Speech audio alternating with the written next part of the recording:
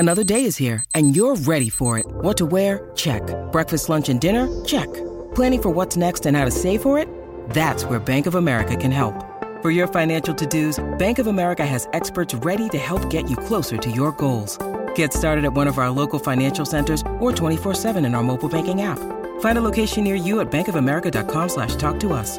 What would you like the power to do? Mobile banking requires downloading the app and is only available for select devices. Message and data rates may apply. Bank of America N.A., member FDIC. Football Social Daily. Welcome to Football Social Daily. This is your Premier League podcast from the Sports Social team. And the top flight of English football very rarely throws up surprises, but when it does, my word, are they exciting. One thing that isn't a surprise is refereeing controversy. In the Manchester derby, there was plenty of that. There was also controversy in the North London derby. United and Arsenal, the two red sides of the derbies respectively, were victorious, and we'll get stuck into that on today's episode of the show. We'll also take a deep dive into the latest Premier League transfer news as Chelsea look to upset their North London rivals Arsenal by signing a highly sought-after Ukrainian wide man. And it's a Monday, so we're going to be launching some things that we didn't like from the weekend into the sea. My name's Niall, and alongside me in the studio today to get through it all, we've got Joel Tudor and Jim Salverson. How you doing, boys? Very good, thank you. Well, from a footballing perspective, pretty bloody terrible, but from a live perspective, I'm feeling all right. Yes, West Ham, of course, beaten by Wolves. That was a big one at the bottom, wasn't it? It's very early to have a relegation six-pointer, isn't it? But I think it might end up being a relegation six-pointer. It might be a P45er for David Moyes as well, potentially.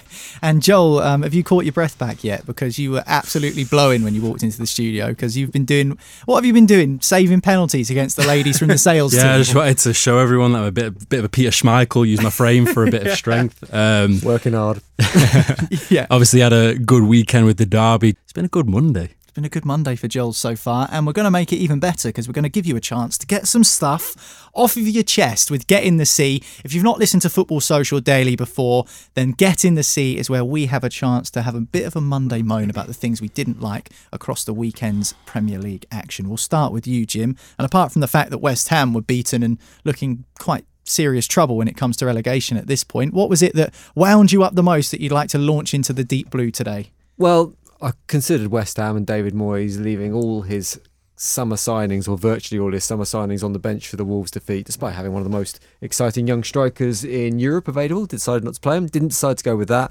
I considered the Manchester United offside goal that robbed me of a very decent looking bet over the weekend and also robbed City of the points, but I figure we're going to talk about that later anyway. So instead I thought I'd talk about Everton Football Club and the trouble that we've seen, not so much from the protests that were outside the ground ahead of the weekend, because I think football fans do have a right to protest. And in general, the protests were on the right side of the line. So they were well-mannered in the main, weren't they? Ish. I mean, it was kind of touch and go at some points, and you saw the coaches arriving and kind of the fans were banging on the edges of the coaches. But we've seen much worse in recent years in terms of coaches physically being attacked. But what I thought was really disappointing at the weekend was the Everton board and owners not being able to attend the football match because there was a genuine threat to their life. And I don't remember that ever happening in any football game, in any scenario where the police and the security services have advised people not to attend a football match because they are at risk from being killed, which is an absolutely insane sentence to say out loud. And I understand that football fans get annoyed. I understand why Everton fans are annoyed at the moment when you consider where they were as a football club 10 years ago. They were in that position that so many football clubs have found themselves at previously, where they are the next team that looks like they're going to break into the top 4 or the top 6. They were there not that long ago. They've had the money come in and they thought that would be the fuel into the rockets to get them into that position. And exactly the opposite has happened, and I completely understand how that is a horrible situation for Everton fans to be in, and they have a right to feel aggrieved with the way the football club has been managed.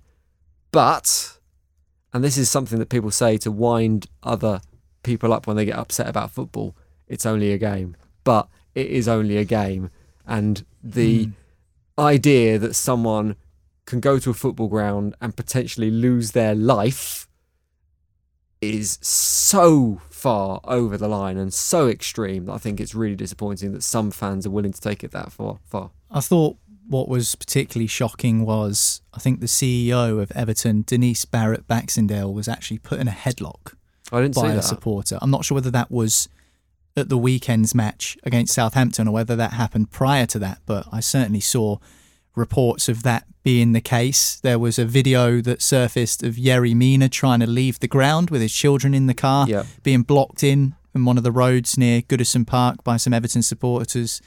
I'm totally with you. I think football fans, by their very nature, have a right to protest, because I think the fabric of football clubs in this country are woven into the culture of the UK, woven into people's lives in a way that any owner who comes in and buys a club, no matter how rich they are, will have no idea. Farhad Moshiri, he could have lived in the stands at Goodison Park for the last 10 years and he wouldn't know what it means to truly be an Everton fan. So I do think that they're, by their very nature, have a right to protest, but you've got to do it the right way.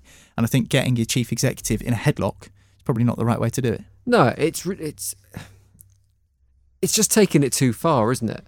And also, I don't know what good you can see coming from that scenario. What result do they want? What's the ultimate aim of these people who are getting angry and threatening and manhandling and being generally aggressive and violent towards the club? You don't want to perform on fear. Because the players have been rubbish, right? The players have been rubbish. Yeah. But is Yerry Mina going to be going home after that incident where he's been trapped in a blockade? Is he going to go home and think, I'm going to play out of my skin next week? Or is he going to be petrified of making a mistake? Is he going to be saying to his agent, I don't want to be here anymore, I don't like it here anymore, get me out of here? I don't think that the outcome of those sorts of protestations are as positive as some people think they'll be. No, and it creates a negative impact and a toxic environment at the football club as well. So players, sometimes they react well to a hostile environment in the stadium occasionally, but that can equally go the other way. But certainly if they feel like their homes are being targeted or their families are going to be targeted, that doesn't bring you goodwill. That doesn't buy you goodwill with the fan base. And certainly, if the ultimate aim of Everton supporters, and it is the minority, as always with this kind of thing, it is the minority. If their ultimate aim is they want the current ownership out or the current manager out and a new manager or new ownership in, does it make the appeal of Everton Football Club bigger? Is someone going to look at what the fan base are doing and go, oh, I really fancy sticking X amount of billion quid into that football club to buy it, or I really want to sign for that club because when things turn the wrong way, someone's threatening my life? No, it doesn't. It doesn't do anyone any favours at all, and it's just not the way to act in life or in football, is it? So what are you chucking in the sea, Jim? I can't remember. Something to do with Everton. It's getting in the sea. Anyway. Everton fans that are taking it too far. Okay, in the sea it goes. Joel, moving on to you. Lots of action in the Premier League this weekend. 2 big derby matches, which we'll come on to. A fair bit of controversy as well, which isn't to be unexpected at times in the top flight because it does mean a lot, particularly on those derby days. But what would it be for you that you want to cast off into the sea today? It almost piggybacks off what Jim was saying, and that was basically similar behaviour at the Arsenal and Spurs game with, at the end, pretty distasteful scenes where Ramsdale was in the end of the Tottenham fans. I don't know if he did anything to antagonise them. Sort of touched the Arsenal badge and stroked them, which is made a few faces to the supporters. It's going to happen. The give and take. A fan and a player have a relationship, which is that you give and take, and then when the final whistle goes, you can give him abuse all you want, but the fact that this one fan brought it upon himself to come all the way down from the stands and try and kick him from the crowd, it's just not necessary at all, because it almost brings such a bad light to football in general, and just what it's all about. Because I know derby days, regardless of who you support, are always very fierce encounters, and there's a lot of emotions, a lot of red mist, not only for the players but also for the fans as well, probably more so than the players. And just the fact that it just ended that way, because Arsenal just come off the back of an amazing win at Tottenham. The first win, I think, away to Tottenham since 2014. Yeah, the last time Arsenal have done the double over Spurs that they have this season, Mikel Arteta was playing for Arsenal. This is what I mean. And then it almost ended. Arsenal had never won at that ground before. And but even Wembley, White Hart Lane since 2014. So it had been a long run. And just the fact that they had such a great win and that it ended in that way. I'm not saying it was Ramsdale's fault, because like I say, you antagonise the fans. Of course, it's not going to have the greatest reaction.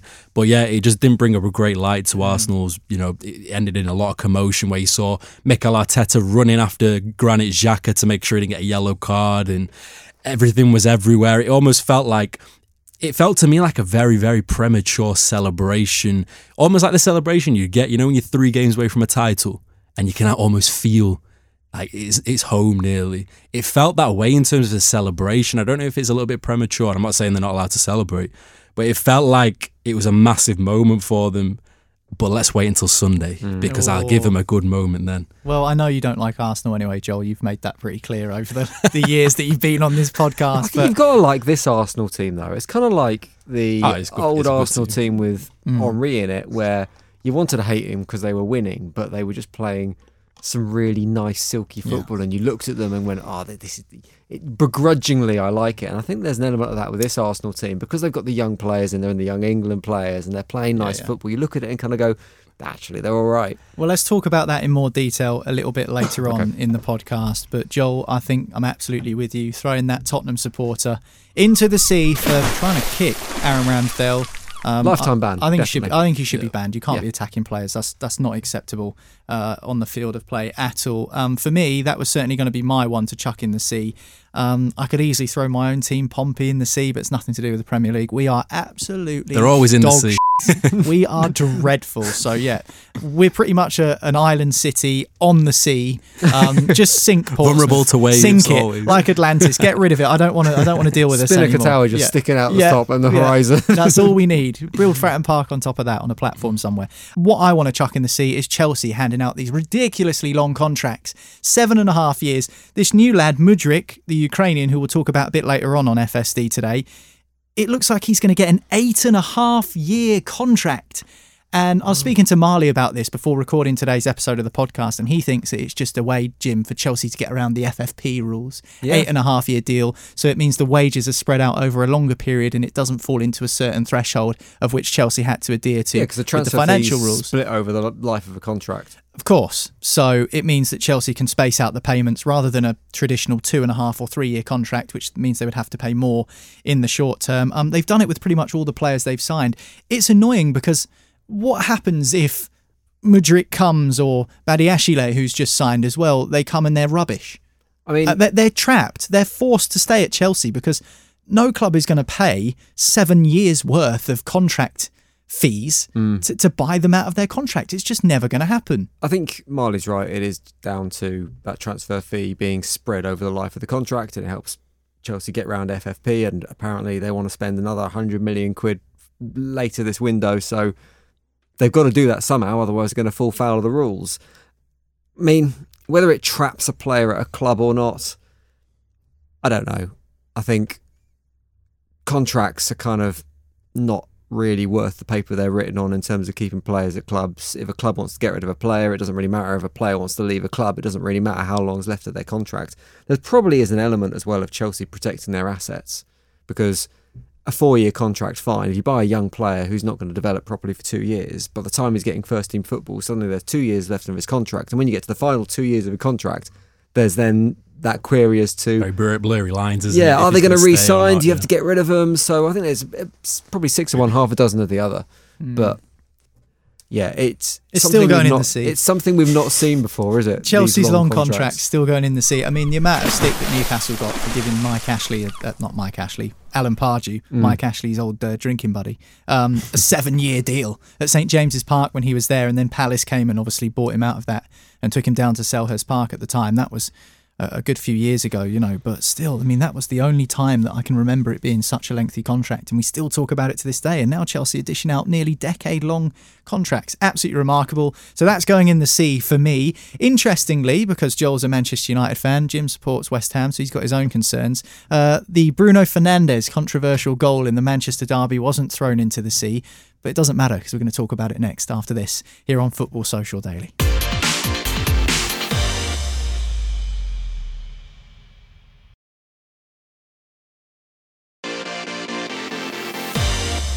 Welcome back. This is FSD. I'm Niall. Joel and Jim are with me, and we're going to talk about the two big derby games in the Premier League, which took place over the weekend. On Saturday lunchtime at 12:30, it was the 189th Manchester derby, United versus City. The Reds were in absolutely fine form. The Blues had just come off the back of a rather unusual defeat midweek, a lacklustre display to say the least, against Southampton in the Carabao Cup. Many people were expecting City to respond. Many people weren't sure how United would play at home with the form they've had, and in the end it were the Reds who came out on top by 2-1. City took the lead after United dominated the first half. Jim, Jack Grealish with a header, and then the equaliser for Manchester United is where all of the gripes from the blue half of Manchester are coming from. The ball was played through by Casemiro to Marcus Rashford, who is undoubtedly offside. He runs towards the ball, he doesn't touch the ball, but Bruno Fernandes comes from an onside position and sweeps the ball into the back of the net. The assistant's flag goes straight up. We have a VAR check. The referee blows his whistle and gives the goal as good. So Bruno Fernandes' strike stands. The question mark is whether Marcus Rashford interfered with play. Is he offside?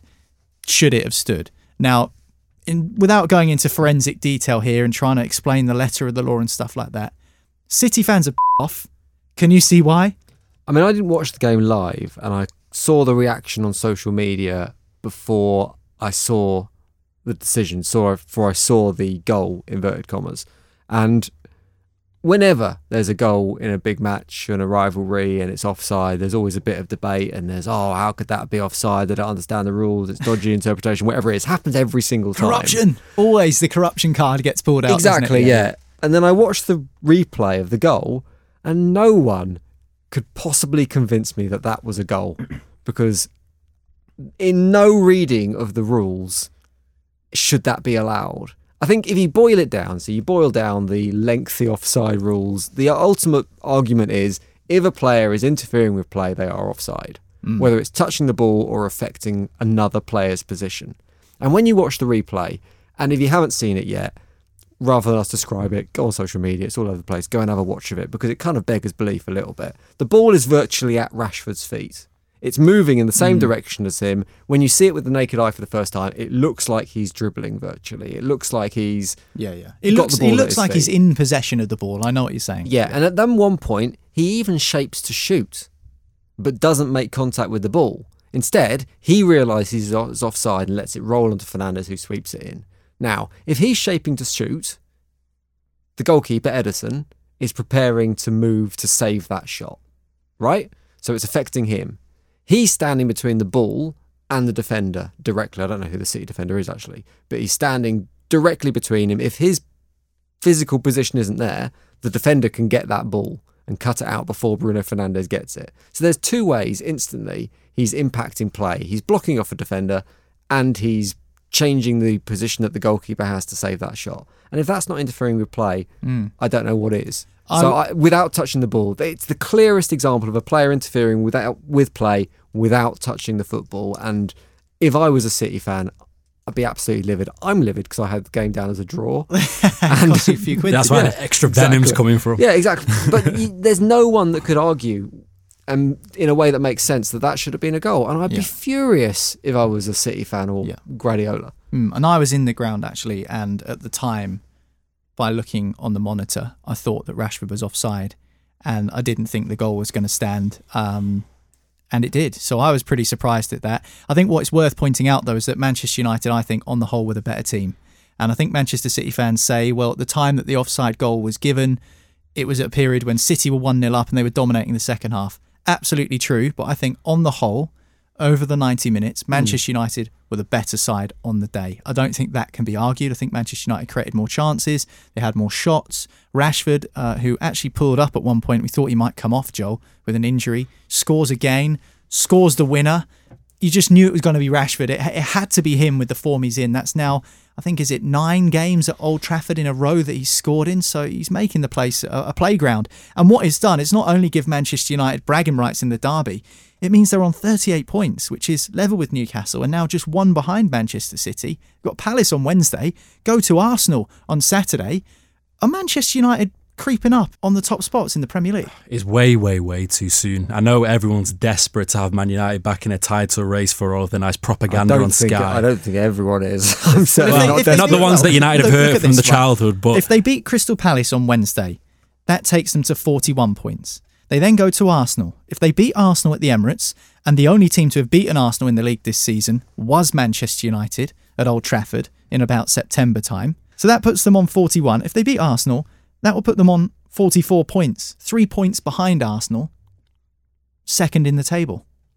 So Manchester United, if they win their next two, including that one against Arsenal, you say that they're not in the title race. If you go and win the next two games, Joel, you're 3 points behind Arsenal. What I would say is that Arsenal game will basically determine realistically what's going to happen, because it's very easy to say on paper if we beat Palace and we beat Arsenal, we're there, but Arsenal have not dropped barely any points at home this season. They've only been defeated by United, which was a pretty pendulum swinging game, I would say. It's way too early to say, just in the basis that there's another half of the season to go. We're only halfway yet. I know that Arsenal still have to play Manchester City twice, which is a pretty big thing considering we've played them both times. But if you say that we're in it, then you have to say Newcastle are in it, because they're pretty much creeping up and they've got more consistency than we have at the moment. One again at the weekend. Right, bit of luck, exactly. of course, with they've the lost Mitrovic one game penalty, all season. That's insane. Yeah. More like the Same drawing as with Arsenal. Arsenal. Yeah. Same as Arsenal. So yeah. you've got to say that they're in it. It's Arsenal's to lose for sure, just because it is very much in their control, because they have to play City twice. But I think the game on Sunday will pretty much realistically determine whether we have the minerals to continue this consistent run, because a lot was said of our run prior to the Arsenal game of you played Bournemouth, you played Wolves, like crap opposition. We've just gone and beaten the Premier League champions, I would say not convincingly, but we went toe-to-toe with them but easily. So to go and do the double over Arsenal, then I would 100% say we're in it, but I don't think we have the capability to stretch it out, because we've just bought Wout Weghorst. I don't know that's going to be enough to take us over the line. Can I ask a potentially silly question? And I don't think I necessarily believe this, but are City a worse team with Erling Haaland in the squad than they are without it? Because I think they looked a little bit one-dimensional against Manchester United at times, and the best performance from City in the last few weeks has been the 4-0 over Chelsea when he didn't play. And they kind of played what we associate with City more previously, more so in that game where it's a Very bit more fluid. free-flowing, and very fluid. Whereas, I don't know, Erling Haaland is a fantastic player. He's a fantastic finisher. And his movement in the box, I've never seen anything like it in terms of movement and positioning. But does he make them better as a team? I don't understand what the angle of the question is, and I've seen people speak about this before, because when you say do they play better, do you mean more attractive on the eye, or play better as in get results? Because if you look at their results, they lost 2-1 to Brentford before the international break for the World Cup. Big defeat. That was a last minute goal for Brentford, and that really hurt them. They drew 1-1 with Everton at home, poor result, and then they've lost here to Manchester United at Old Trafford, as well as being knocked out of the Carabao Cup. So form at the moment for City is patchy. With or without Erling Haaland, they're not playing very well. What I would say is someone who scored 21 goals by the end of November, or should I say mid-November, because that Brentford game before the World Cup was the 12th of November. 21 Premier League goals. I don't understand how anyone can say a team isn't as good when you've got a player. And it was a similar debate about Ronaldo at Manchester United last season, if you remember. That's the slight paradox, isn't it, here with Erling Haaland? Because has a Premier League team ever had a player that has scored 21 goals and they've not been top of the table? That's half of Man City's Premier League goals this season have come from one man. Well, when you look at Guardiola's previous teams, he's never really been a guy who's had a target man. When he went to Barcelona, he got Ibrahimovic out fast, fast as hell. And then he had Samuel Eto'o, who is a little bit more like Aguero in terms of technical ability. Then at Bayern Munich, he had Lewandowski, who's one of the most technical strikers I've ever seen. But do you think Aguero it's at City. Because they've been looking for a striker for 2.5 years. They tried to get Kane. They've got Haaland. But Kane's a different player to Very Haaland. different, more technical. I understand, but they've been looking for a Jim's striker. So edges we're talking about City playing not as well with a striker, but that's exactly the sort of player that Guardiola has been looking for, someone to fill that 9 position. And I'm kind of with you. It is a ridiculous argument to say you've got a player who scores 21 goals Record and he breaking. makes you worse, which is why I'm kind of hesitant I don't think it's worse. It's a different way of Guardiola's play. Because I think the best City team I saw was the one who had Leroy Sané, Raheem Sterling, maybe Gabriel Jesus or Aguero, But again, Aguero's a totally different profile to Haaland. I think with Haaland, everyone forgets he's super quick. He can run in behind, but City have not got any space to run in behind because the pin team's back for 90 minutes. So I think he just needs to find...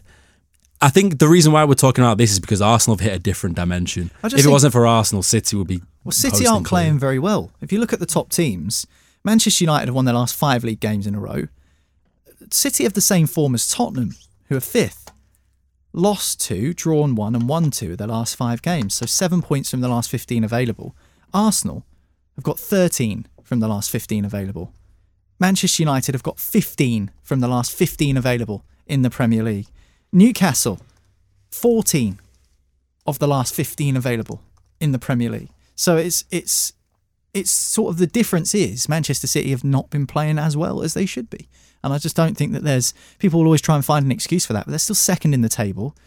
Decent points gap between them and Arsenal. And we should talk about Arsenal now, really, because we mentioned the North London derby briefly when we were doing Get in the Sea. But a comprehensive win, really, Jim, for the Gunners on their enemy's territory.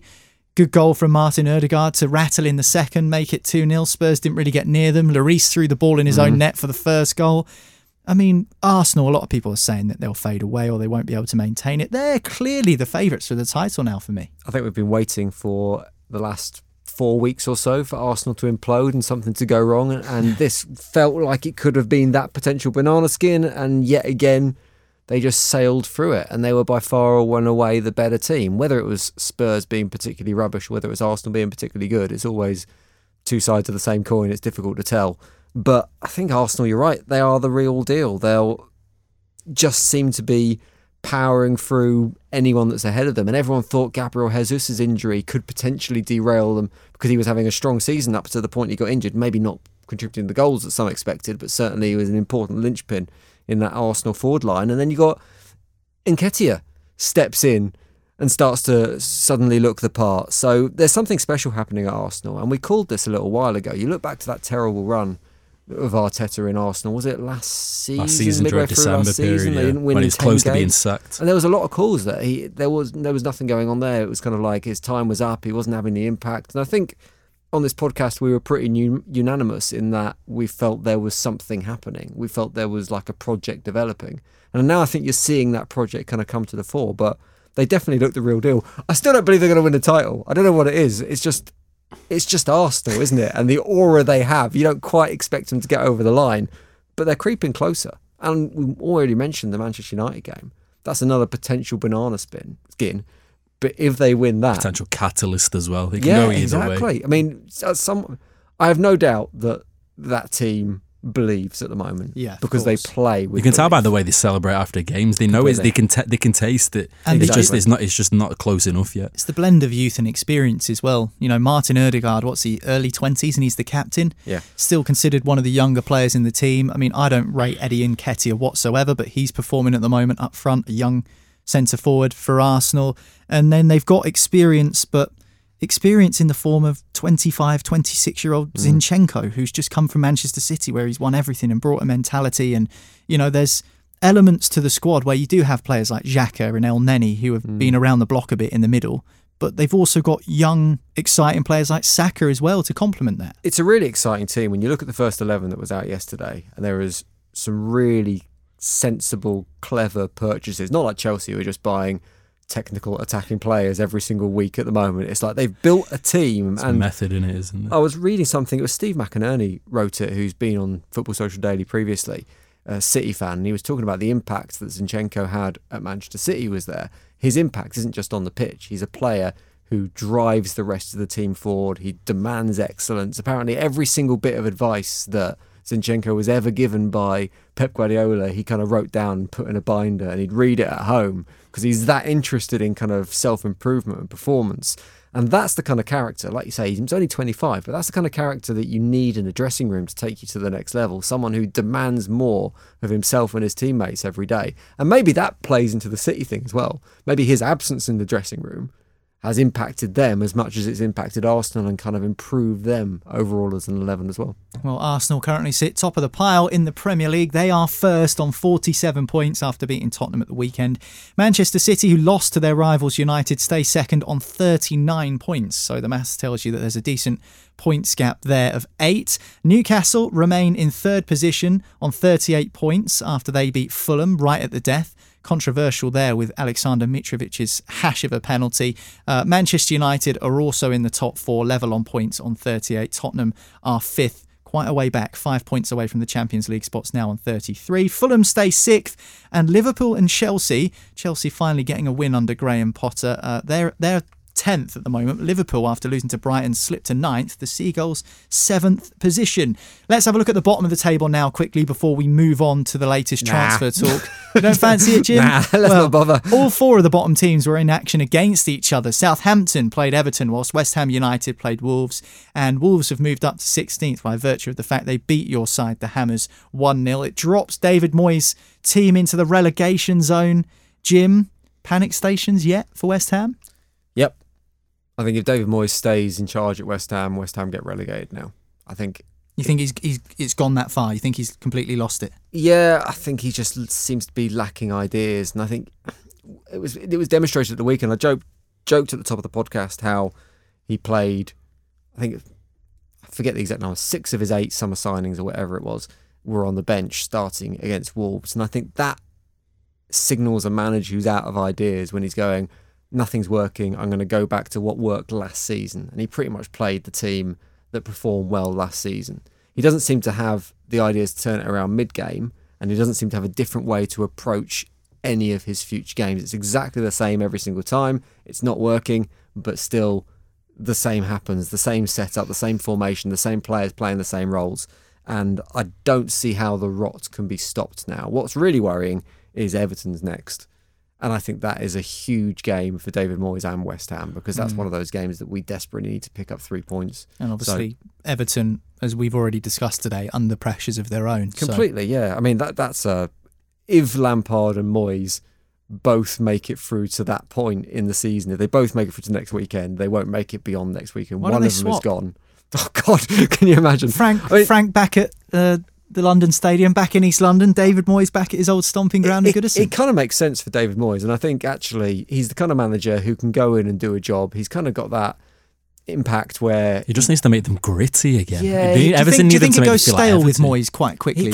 Yeah, and I think we see that with a lot of managers. They go in and make a team hard to beat and make them work hard and make them defensively solid, but then when it comes to developing that squad further and doing something else, they're kind of like a little bit short of ideas. Antonio Conte. But I did say with Moyes though, I always thought when he has really good talent on his hands, he doesn't know how to manage it. And we've seen that. I mean, Lucas Paqueta, who's one of the most impressive guys in Ligue 1 last season. Give him 11 Craig Dawsons. That's what you need to do. Yeah, give him 11 Craig Dawsons. Or Marouane Fellaini. Yeah, exactly. He'll make him to sell Craig Dawson. Well, no, he doesn't want to sell Craig Dawson. The board want to sell Craig Dawson because Craig Dawson wants to move up north. Wolves are interested. Didn't play in the weekend, so I think he's probably going to leave this week. But I've also heard rumours that the board are considering now who their options are ahead of David Moyes. And Benitez and Nuno Espirito Santo, who... It doesn't fill me with excitement. Are they upgrades on David Moyes? They're very similar, aren't they? Yeah, they're kind of cut from the same cloth. Defensively minded coaches. Yeah, I mean, I'd love to see the board, actually. If they genuinely want to take the next step and they want to build West Ham as a force in the top 6, I think they need to kind of go out and get a progressive manager like a Thomas Tuchel or a Pochettino, whether they want to come to West Ham is another issue entirely. When Potter left, Brighton went and got Roberto De Zerbi, an Italian guy who's been at Sassuolo, who are one of the sort of middling clubs in Serie A that not many people know a great deal about, but they've done their research and he's fit into a model that works. And I think that's the way that modern football is. Brentford, of course, Thomas Frank. I mean, if he ever moves on, I'm sure they'll have an idea of who they need to replace him. But there was another rumour I was reading about West Ham in terms of transfer targets, and there's a player, I can't remember his name or where he's from, so that's not particularly useful, but the amount of money that was being touted for this player they wanted, he was backup striker, was £25 million. And the concerns for West Ham was £25 million for a new striker was out of budget. So what kind of manager are you going to bring in? Who are you going to attract? Is Thomas Tuchel going to come and sign for a football club and go, you got 25 million quid to spend, mate. Go on, build us a team. It's like, it's chump change, isn't it? There's not a lot you can do with that kind of money in Premier League football at the moment. So it's difficult to see how even when West Ham do get rid of David Moyes, how they take that step to the next level and whether there is a genuine appetite to do that. I think the one thing that might save West Ham United if it really does get dicey is your goal difference.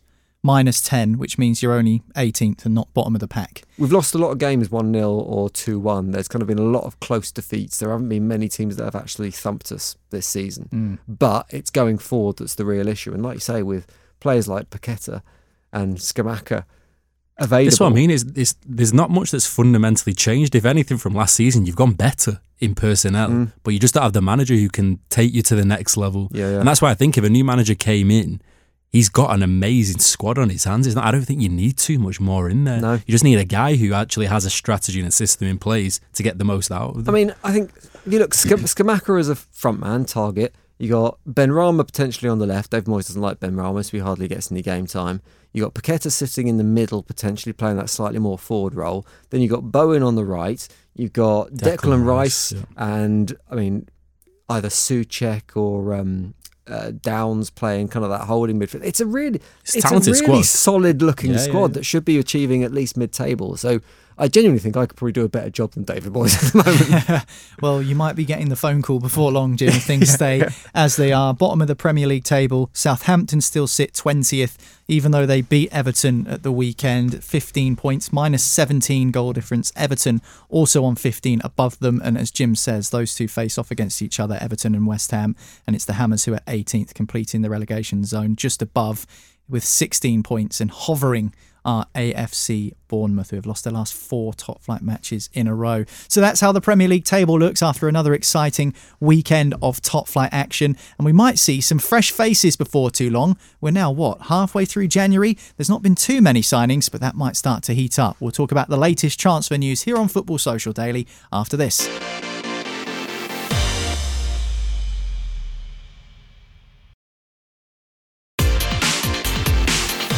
Final part of today's episode of FSD. Don't forget, if you hit subscribe, that way you won't miss an episode of the podcast again. And you also won't miss our big interview on Wednesday with Manchester United and Celtic legend Brian McClair. Brian won loads of trophies during his career, scored loads of goals, and he's also got some great stories as well. And you do not want to miss that. So make sure you hit subscribe, and that way you'll stay in the loop as soon as a new podcast episode is released. But for now, we're going to talk about transfers because it is, of course, the January transfer window. And the gossip columns today are throwing up some interesting stories, let's just say that. We'll start with Chelsea, as we have done throughout the whole of this month, because they always seem to be in and amongst it when it comes to the transfer news. Mikhailo Mudryk, the Ukrainian winger who plays for Shakhtar Donetsk, Joel, it was pretty much said that he was going to go to Arsenal until the Ukrainian club wanted 80-odd million for him. Arsenal weren't keen. Now Chelsea have stepped in and they've kind of, I wouldn't say hijacked the deal, but they've picked up where Arsenal left off. So it looks like he's going to arrive for close to 100 million to Chelsea. This is a lad who, I'll be honest, I have no idea about. He scored 9 goals in 4 years in Ukraine. So I really fail to understand. 9 goals more than I've scored, to be fair, against you. And me too, but then 9 again, goals and you've scored in Ukraine. So does that mean each goal's worth, 12 million euros each? That's quite an amount, but it's baffling to me, the strategy. I don't know if there even is a strategy, because I know you said, Jim, about how Arsenal buy players to fit the mould that they want. I genuinely don't believe that's the case at Chelsea. It's almost like they've got a roster list of every talented young player in Europe, and he's just saying, right, let's tick that one off, get him on long-term contracts, almost like a baseball approach where they put him on 10-year buying the same contracts. player over and over again. That's the weird thing, isn't it? Yes, you got João Felix, who's very similar to Mudryk in terms of drifts out wide on the left, maybe behind the striker. And the thing that's the most baffling to me is they recently were trying to negotiate for Enzo Fernandez. And I know he's got a 120 million euro buyout clause, and I know that's pretty astronomical for a guy who's just had a decent World Cup. But I think they would have been way better prepared putting that money towards him than Mudryk, and that's purely because their midfield is really dying out. Like, you got Kante, who I don't think he's going to be back until March. Kovacic, you can't do it all on his own. Jorginho's going on a free in the summer. It's absolutely bare in that middle. And but they've got loads of forward players. They've got nearly 10 forwards on their books. Just signed João Felix, of course. They've got about 7 flipping left wingers, 5 right wingers. I know a few of them will probably go in the summer. But it just... Is Graham Potter, does he have a say on how I don't think he does. Like, is he literally just saying, okay, bring Mudryk in because he's available? I think he's just been asked to coach with Is he the coach and that's it? I think so. He was asked about the signing of Mudryk in the post-match after the game, and I don't think he was asked how it happened, and he said, "I have no idea how it happened." That was his response. Right, well, there you go then. And I think he was referring to how the deal was done to move him away from Arsenal, rather than the fact that it was kind of like hey, I don't know how they got it done. It's amazing. Kind of that was what he said out loud. But obviously, the way to read that is, as a manager, you'd expect him to be on top of that and the progress of that deal. So the fact he is certainly at least one step removed in terms of where that is on the roster of likelihood of it happening, I think it does suggest that he is certainly removed in at least one aspect from transfers. And whether he's even drawing up a target list or even got a say in who's coming in is another question. But you look at the like you say 9 forwards, left wingers, right midfielders, whoever it is that Chelsea have got. They've got this swathe of attacking talent, but they all play the same way and they all do the same thing. They like the ball at the feet. They're very, very technical. There's no variation. There's no options there in terms of switching it up. When you look at the Chelsea of old that had Giroud as an option up front when they wanted to kind of lump it to the big man. They're all very short, nippy players, aren't they? Yeah, there needs to be a kind of bit of variation. I think it's a good point you say about Potter there. It kind of is very telling of why Tuchel probably got dismissed. I think Tuchel was too abrasive for Todd Bowley to manage. There's no way for me that Graham Potter is having a say in these signings. Because I don't know. I'm not privy to inside information or anything like that. I just think Todd Bowley is treating Chelsea as his new little plaything. Yeah. And he's thinking, I'm going to sign this player, I'm going to sign this player, and I'm going to sign this player. He's playing fantasy football. He is. And just building on that, Jim, Football Insider are reporting that after only a year of being at Stamford Bridge, Chelsea are willing to listen to offers for Raheem Sterling. Yeah, I read that as well. Remarkable, really. The policy. They've spent over £500 million on players and managers in the last 7 months, 8 months since Todd Bowley's been there. Well, there will always be a churn of players, won't there, when there's a change of management or a change of ownership who come in with different ideas. And Raheem Sterling probably hasn't quite recaptured the form that he had. But he's only had 4 months though, hasn't he? He hasn't played a great deal either. He's been kind of in and out of the squad. So it is... But you can see how, again, he's a technical player, isn't he? He's fast, likes the ball at the feet, and Chelsea have plenty of options there. So they do need to start offloading talent in some way. And it's no massive surprise that one of those could be Raheem Sterling. No idea where he goes, but it's no surprise that he could be leaving Chelsea.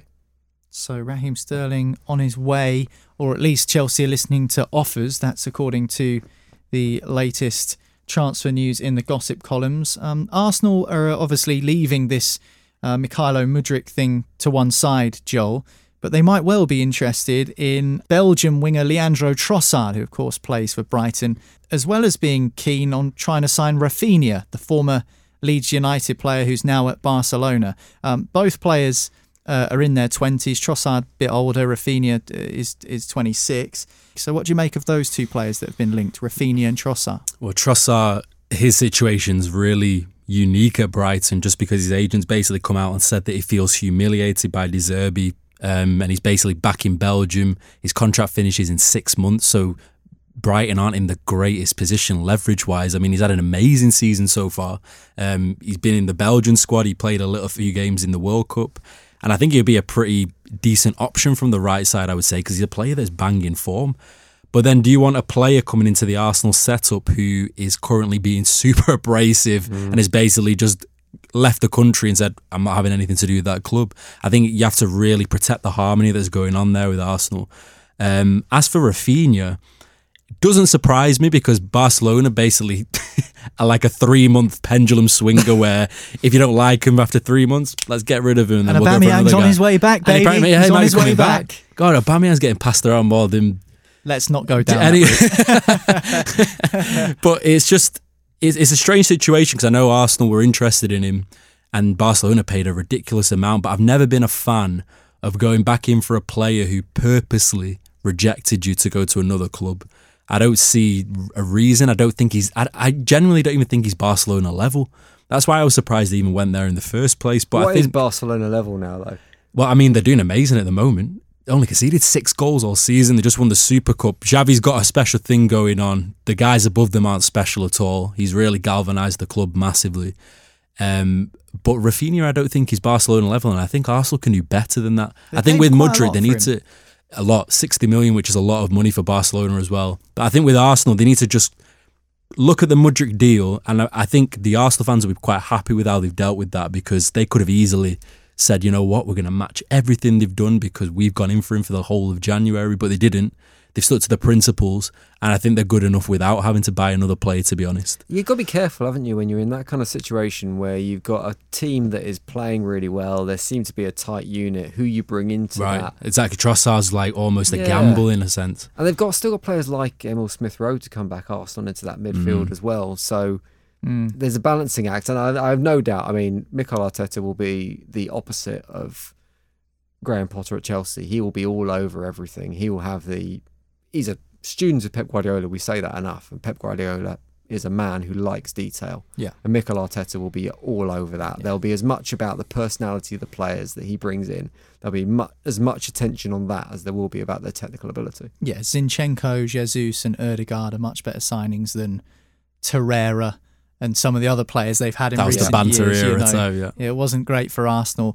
Final one we're going to talk about on today's Football Social Daily involves Liverpool, and actually a midfield player who we've discussed on this podcast before when it comes to a potential transfer, and that's for Wolves midfielder Ruben Neves, who we said might well be on his way out of Wolves in the summer. Marley said it was a tap-in for Manchester United. He thought that they should have gone in and signed him. Instead, United have signed Eriksen and Casemiro. It's working out well for them.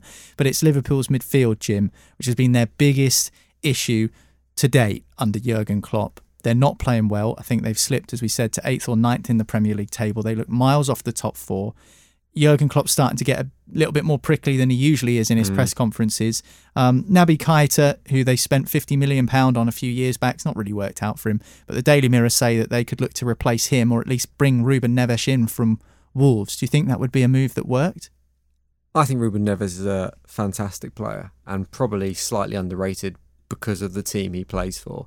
But he is the kind of individual that Liverpool could potentially start to build their midfield around, and who could marshal that midfield for the next 4 or 5 years. He's kind of that captain that you stick in the middle and he becomes the pendulum. He becomes the player who everything goes through. I think he's absolutely superb, and I've got absolutely no doubt that he could step up to play within a team like Liverpool as well. So yeah, I think it makes perfect sense, and it's exactly the kind of player that Liverpool should be targeting.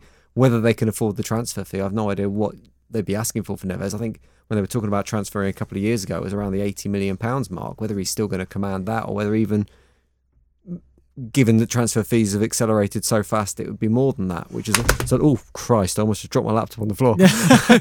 So much admiration for Ruben Neves. Yeah, very good player, worth the money, exactly the kind of player that Liverpool need. Whether they can afford it, and whether the board want to sanction that kind of transfer fee, particularly given that they're now looking at selling the whole football club as a whole, is a completely different question.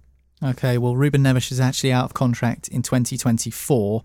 Seems unlikely that he's going to sign a new deal at Molineux, even if Julen Lopetegui can try and persuade him to do so. So, by the summer, he'll be only having a year left on his contract, which means that Liverpool might be able to sign him for a more reasonable fee from Wolverhampton Wanderers. All right, that's it for today's episode of Football Social Daily. As I mentioned earlier, Brian Chocky McClare, the legend that is, will be speaking to us on Wednesday's edition of the podcast. Some cracking stories he's got from his time at Manchester United and Celtic. He actually started his career at Aston Villa, and he touches on that a little bit as well. So make sure you hit subscribe, and that way you won't miss it. But from myself, Joel and Jim, that is it. We'll speak to you tomorrow on Football Social Daily. Football Social Daily is a VoiceWorks sport production for the Sport Social Podcast Network.